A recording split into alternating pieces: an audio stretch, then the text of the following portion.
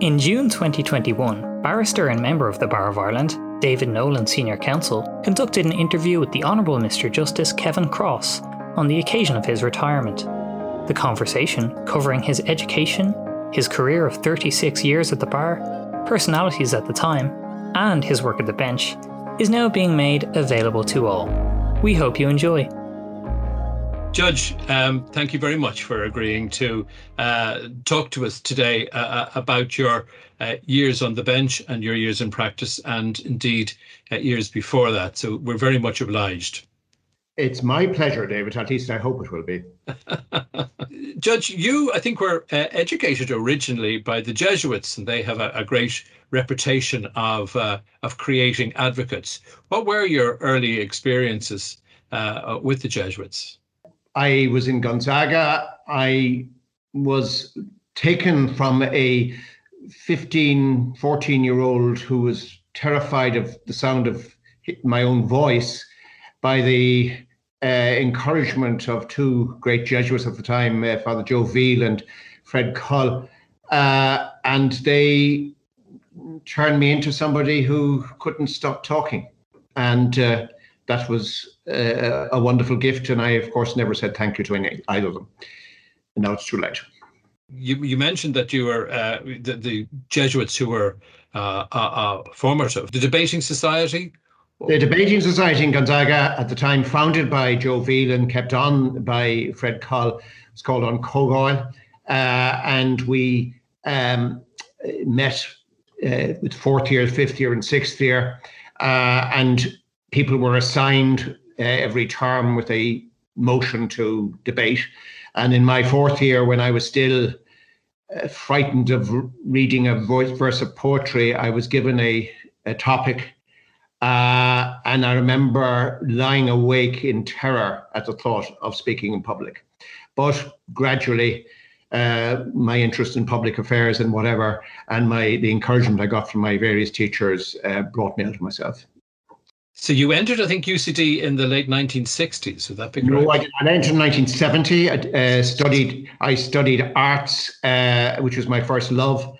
History. The history departments were at that stage the nearest equivalent, I've said it before, to the Greek schools in Belfield. Belfield was a building site. We were the first year there, and then to keep my professionally minded parents happy, I did what you could do at the time. I combined second arts with first King's Inns.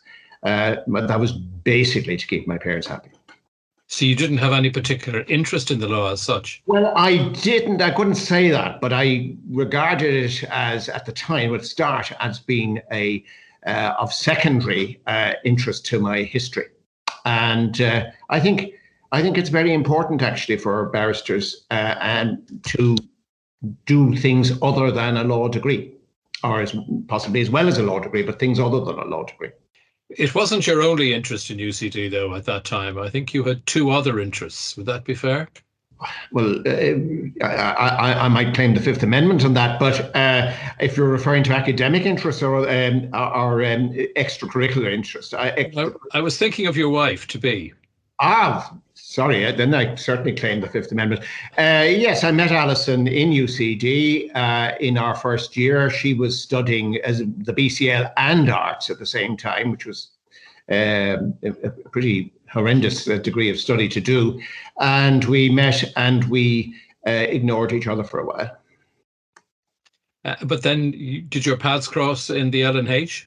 Our paths crossed in LNH. In my second year, I was appointed by Declan O'Donovan, who was elected as auditor, notwithstanding the fact I didn't support him, as onto his committee, and Alison was appointed as the social secretary as well. But again, we were friends long before we were romantically involved. And did this get you, the fact that you were on the committee of the LNH, did that get you more involved with the LNH, or had you spoken as a... I was involved from the beginning. It was I attended the first meeting of the year. Mary Finlay, later Mary Finlay Gagan, was the auditor, the first woman auditor. The society still met as it had done since its foundation on a Saturday night, because students were always from the country, stayed in Dublin from October to Christmas and from Christmas to Easter, and met on a Saturday night, and still met in the Earlsfort Terrace, even though the main college had moved to Belfield. And it was I suppose, a cheap Saturday night entertainment for the students. I remember the first night was a debate on parliamentary democracy. And James Dillon, who had been the leader of Fine Gael, was the guest speaker.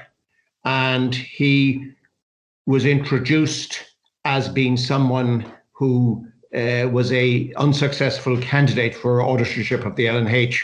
And somebody in the heckling from the back said, you were always beat. And he drew himself up to his full height and said, would you care to name the person who defeated me? And from that on, I think I was caught. The person who defeated him actually became a priest, so it was quite unfair by Dillon, but that I will find out later. And so that was in your first year or your second year? Yeah, no, it was first year. And then second year I was on the committee. And then in my fourth year, I became auditor. There is a famous photograph, though, I think, in the LNH history of, is this you and Frank Clark? Yes, it's at that stage on nominations night, the candidates took a race around Stephen's Green, and there's a photograph of Adrian Hardiman, who was running against Frank and was successful ultimately. And Frank and I was photographed holding back Adrian in the race in fact, Frank, since he once defeated Eamon Coughlin in a running race, had no difficulty in defeating Adrian in the race, but he didn't succeed despite my support in the contest. And was that after your year as auditor? No, I was, Adrian was the year before me. And Adrian moved the society to Belfield and to a Friday night at the time. So who were the great debaters of the time in UCD? You've mentioned Frank Clark and you've mentioned Adrian Hardiman. Who were the other big beasts? Michael McDougall, he was very impressive. Declan O'Donovan, who became auditor after Mary Finlay-Gagan and before Adrian, he was also a very, very impressive debater. William Early, who subsequently became a solicitor, I remember him. Then later on, people like Jerry Danaher, Aidan Matthews, who came on when I was auditor.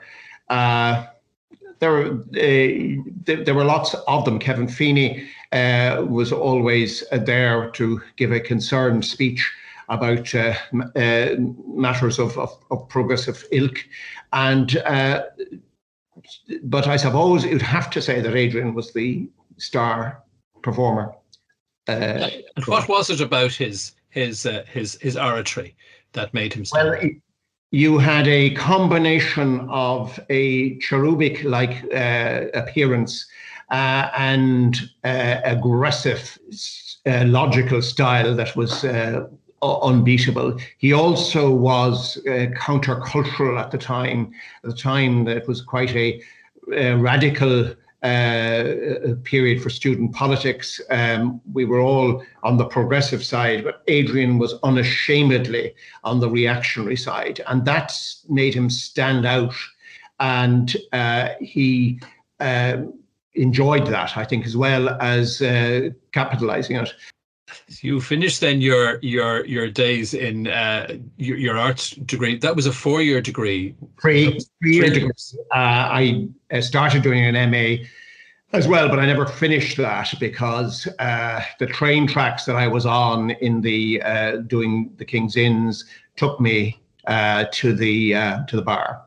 You were called, I think, in Trinity of 1975. That was quite an august call. I see that included people like Richard Nesbitt, Hugh O'Neill, and the Master of the High Court. Yes, indeed, the Master of the High Court, and indeed myself and my present wife, Alison, was also called. You came then to the bar and you devilled with an unknown, quiet, shy and retiring junior counsel in Cork by the name of Dermot Gleeson. I did. First devilled in Dublin for 6 months or so with Ricky Johnson. And the contrast was magnificent because they were two different types of barrister. And I decided to go to Cork. I mean, I'd left Cork at the age of 4 and had only been there because my parents came back from England for less than a year. But my parents are both from Cork and my family are from Cork, and I always had an affinity. And some stage after an LNH meeting, Dermot was at that meeting or at the party thereafter. And he said to me, "You're from Cork, you should devil with me." He was then in his first year. And he said, "By the time you get through I'm in my third year, I'll have desperate need of a devil." So I was his first devil. And that was a great privilege, as indeed it was to be a privilege before that to be Ricky's devil. It was a fantastic education. In fact, right throughout my life, I have been fortunate in that I have had fantastic teachers and I have never stopped, I hope, learning. I'm still learning today when I'm sitting as a judge from the brilliant advocates in front of me. And I had great teachers both in college and at the bar. You mentioned Ricky Johnson. Ricky obviously was well known to most of us as president of the High Court, but a most efficient and always a humorous judge sitting on the bench. And he was very good with the people who appeared in front of him. What was he like as a master? He was similar, charming. He had certain rules before he took me on. He said, "Do you smoke?" And I said, "I don't." And he said, "Fine, I can't stand the smell of tobacco." "Do you take sugar in your coffee?" he said. And I said, "No." And he said, "Fine, that would be far too exhausting for me to pour out a cup of coffee and then having to go somewhere and look for the sugar." And then he asked me the last question, "Do you know any law?" So I have amnesia for my answer, but I do remember his response, which was, "Good, that makes two of us." And what was the law library like at that stage? There were some 300 or so barristers in the whole place. You were known by everybody, but especially people who had aspirations to be elected to the Bar Council certainly came up to meet you, but most people did. And the main difference, apart from the numbers, were the fact that in my call, I've counted, there were 6, there were more females called, but there were 6 who went into active practice out of the 40-something. That brought up to 14 or 15 the number of women in 1975 in active practice at the bar. Alison went on circuit to the Western Circuit. I went to Cork. Before that, any barristers, female barristers, tended to work in Dublin in specialised fields. And Alison was part of the first generation of women who practiced in everything knockabout, civil, criminal, land law, tort, everything.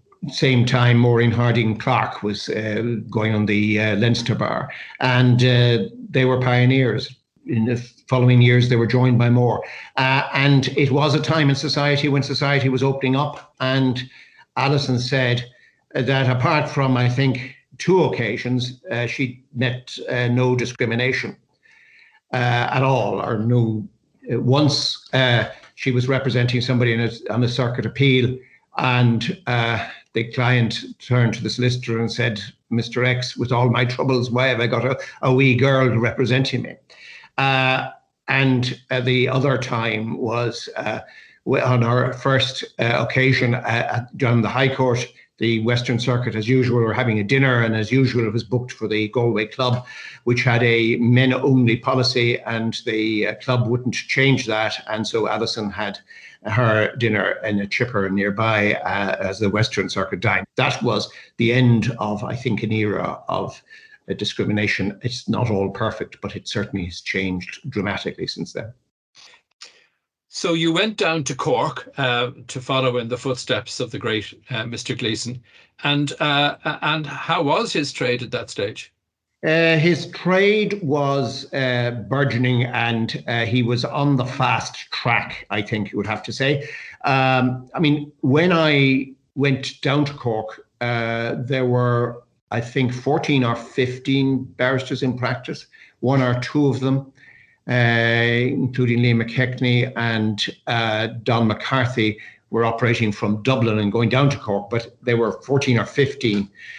And I remember another slightly older barrister, Harvey Kenny, later circuit judge, saying to me that Dermot, in fact, his advent shook up the circuit, because up to then a solicitor's office might brief X, and they brief him, and it was always him, for the entirety of their work, from crime, civil, conveyancing, everything. And by being dynamic and good, Dermot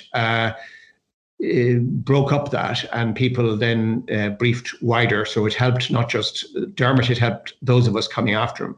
And of course, I was fortunate to come in the mid to late 70s, at a time when the work was expanding faster than the number of barristers. And that meant that a new barrister in town, solicitors would try you out, and if you were half good and only half bad, they might give you a second, and that's how it was. It was much easier for somebody of my generation to make a start than it was for somebody now. Did you stay down in Cork? Yeah, I stayed in Cork, bought a house, got married, and Alison then commuted from Cork to Galway and Mayo while she was on circuit, until after our second child was born, she decided that she'd give it a rest for a few years, and she gave up the Western Circuit. So who were the advocate stars in the bar then when you took silk? Well, the same as when you were there. I mean, a number of people who had been stars when I started as a junior, like Colm Condon and Niall McCarthy and Eamon Walsh, they'd obviously either retired, had or had been appointed a judge, or had died, or Colm Condon was still in active practice, of course.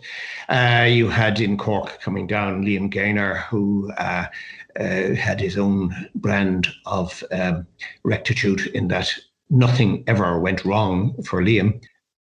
Rafe Sutton is a name often mentioned as having a great advocacy style. Rafe had a wonderful advocacy style. He was beloved by juries. He was the identikit of what somebody would think a barrister should be, not in the aggressive style, but in the gentlemanly style. And he had a commanding practice in defamation for both plaintiffs and defendants. And also in later years, then he took to prosecuting on behalf of the DPP, which he thoroughly enjoyed, because again, it gave him the contact with the juries. So you were a very successful senior counsel. I think you were on a number of inquiries, and certainly before you took the bench, you sat, I think, as counsel to one of such inquiries. But it wasn't an inquiry, it was the Residential Institutions Redress Board, where I was involved in assessing the statements of abuse to see whether the case should go for a hearing or for a settlement, and also was involved as counsel in a number of the cases in the board, and indeed in some of the JRs that were taken as a result of various decisions. Did that take you out of the mainstream of work, or were you still able to keep your practice?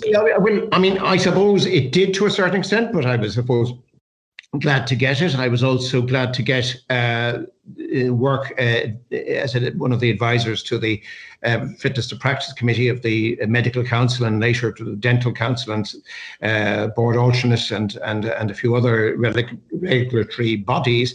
It did take you out to a certain extent, and you can't be everywhere. I still was able to manage to go to Cork with the personal injuries actions every session, and to keep that going. And also the redress board under Judge Sean O'Leary was sufficiently flexible that you could do other work, combining it with the board. Some of the work I could do with the board could be done on the weekends, for example. And then the opportunity to take the bench arose, I think, in 2009 or 10? In 2011. Well, you were called to the bar in 1975. You took the bench in 2011. So 36 years practicing as a barrister. How did you find the change going from the bar to the bench? I found it very easy, actually, because I think a judge has to do the same thing as a barrister. You have to make up your mind. Barrister has to make up his or her mind every second minute of the case. A judge really has to make up his or her mind at the end of the day. I mean, of course, you have to make certain rulings going through, and especially in PI type work. Yes, of course. But when your job is to make up your mind, your job is to decide the case. Your job is not to make large pronouncements of general importance. That is evidence of the judge's disease, crititis, as they call it. And the crititis is there for every judicial level, whether it's a judge of the district court saying he or she is going to not tolerate that sort of thing in my district, to somebody in the superior courts thinking that they are going to make great law. You're not. If you look at the volumes of the Irish reports, and I'm looking over the screen, that they're in the distance there in my chambers, all of that back to 1928 could probably fit all the useful law into 4 different volumes if you're lucky. And in 20 years' time, there'll still be 4 volumes, but there'll be different contexts. And the most serious and important of cases that you do, or do you think you're doing, are going to be of little importance in 20 years' time, because the world has moved on. And so I think a judge is much more significant and plays a much more important role, not in what they decide, but how they decide the case, how they go about doing their judging, because that affects not just the barristers and the solicitors, it affects the litigants, it affects the witnesses. And I think a judge has an obligation not to increase the misery that people have in coming to court any more than is absolutely necessary. There is an element of misery in litigation. Of course there is. You don't have to be of great incisive mind to know that. People come to court because they have a grievance, or they are resisting somebody who has a grievance. And it's not easy. Judges should not make it any more difficult than it should be. And I think the same goes for barristers. Of course, you have to cross-examine. Of course, you have to make points. But try to get it away from the personal. Try to get it away from the unnecessarily aggressive. I mean, if some witnesses have to be dealt with sternly, of course they do. But I think that the idea that a barrister should always be pounding the desk and putting the foot up on the bench and looking stern is not the best way to get things out of witnesses. Obviously, trials with witnesses are an important part of the judicial function, but they're not the only part. You every Monday sit adjudicating on applications and submissions in the common law motion list. What are the types of styles that you appreciate in those motions? Different judges in motions have different styles. I suppose I do base my jurisprudence, if that's what it's called, doing motions on my first master, Ricky Johnson. And Ricky famously had a view in relation to applications for time or whatever: 3 weeks, 2 weeks, 1.5 weeks, or words that. Most of the motions can be dealt with by sensible agreement. I favour, I suppose, notoriously, somebody cutting to the chase. You've watched both professions, that both of bar and bench, evolve now over a, don't want to really hammer it home, but 46-year period. Thank you. What are your views about the profession of a barrister into the future? Yeah, I know that there are a lot of people who are pessimistic about various things, but that was always the case, David. When the first session I appeared in Cork in the High Court. It was just after the then opposition spokesman on industry and commerce, Desi O'Malley, had made a speech in which he was denouncing the number of lawyers in personal injury actions.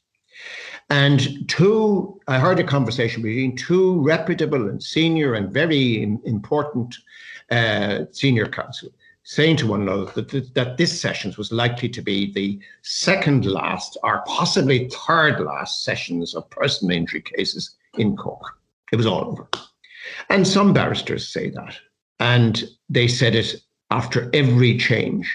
But I am optimistic. I do think that there is an absolute need for an independent referral bar. It is the most efficient way of doing things. It guarantees independence of the advocate before the judge. If a judge is facing somebody who is in full-time employment of a firm or of a party, state even, and that person says the water was flowing uphill, well, you'd be inclined to doubt whether there's independence speaking there. But if a barrister says something, well, then it has been my experience that the barrister will not deceive the court. If a barrister does deceive the court, well, then their reputation is ruined. So that independence is of vital importance for the administration of justice. Because if we have to check every sentence, that every I is dotted and every T is crossed, then the time that we will spend doing cases is going to expand multiple times. So I think that it is in the interest of justice, it's in the interest of the public that